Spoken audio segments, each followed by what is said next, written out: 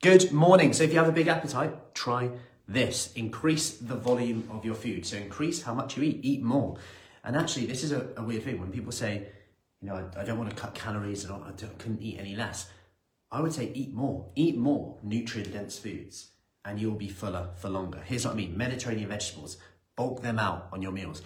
Look at stir-fry mixed veggies, chuck them in, eat more of that stuff. Then mixed veg, always keep it in the freezer, so you've got that ready to go, like mixed veg, chuck it in anything, bulk out that meal. That's gonna keep you fuller for longer. Then add protein to every single meal that you have. Adding protein to every meal will make you, again, fuller for longer. It's gonna make you feel more satisfied. And all of a sudden, this is where, when you feel like, there's no way I could do it now, there's no way to get results. If you're trying a little bit and you're finding it hard, you might be finding it hard because you're not seeing results. So sometimes it's a case of trying a tad harder, doing a little change, finding one more change you can make, like the ones I've just said, and then reaping the benefits of that, because actually then it's easier. Because when you see results, it's a lot easier to keep going. Got it? Of course you've got to be patient, of course you've got to be consistent, of course you've got to be persistent. There's changes that you have to make, absolutely.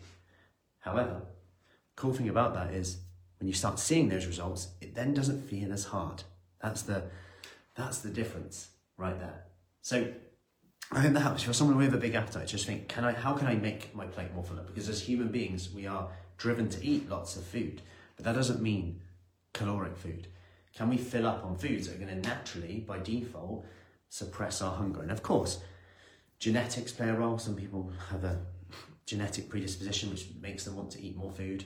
That's something that we are fighting against, of course, but we are in control of what we do. We know enough from that research that food volume has the biggest impact, then it's protein. So how much your plate weighs. So make your plate weigh a hell of a lot.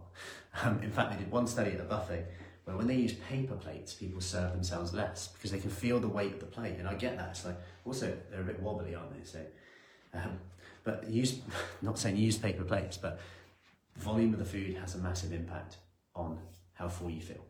So I hope that helps. Any questions, do let me know. If you want more information about our 21-day pre-Christmas kickstart, do comment below.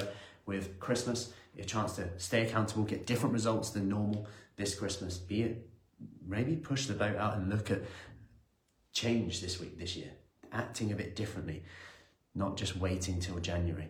Because if you can start now, when can't you do it? If you can start now, when can't you do it? Thinking about, actually, when I look at people who get best results, it's how you respond to your most stressful, worst day. That is the key thing.